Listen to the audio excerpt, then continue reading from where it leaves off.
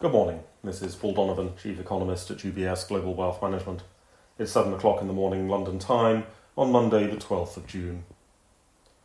Financial markets are bracing themselves for a week where the relentless hike mentality of the US Federal Reserve is hopefully going to be challenged with Wednesday's policy decision.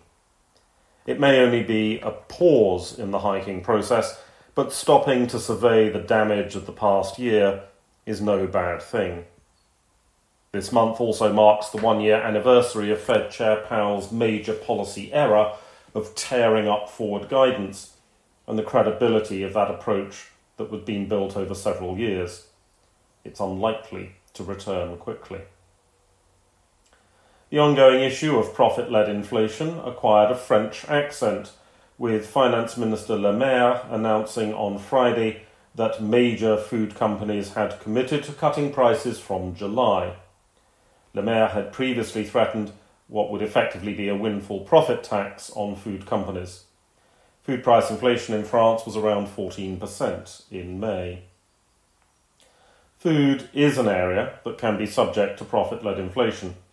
Customers have a distorted view of what drives food prices, and so are often persuaded to accept price increases in the mistaken belief that agricultural commodities, for example, determine the price that should be paid in a supermarket.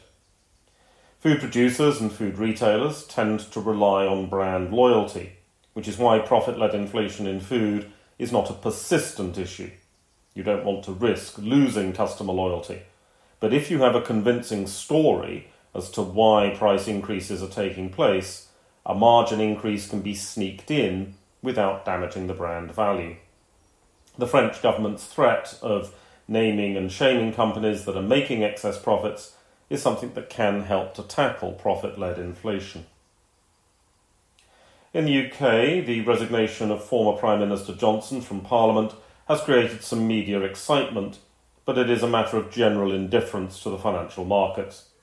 Investors are likely to pay attention to the now 3 by-elections that are taking place as a possible guide to the next general election result, but by-elections are not necessarily the best predictors of a wider election.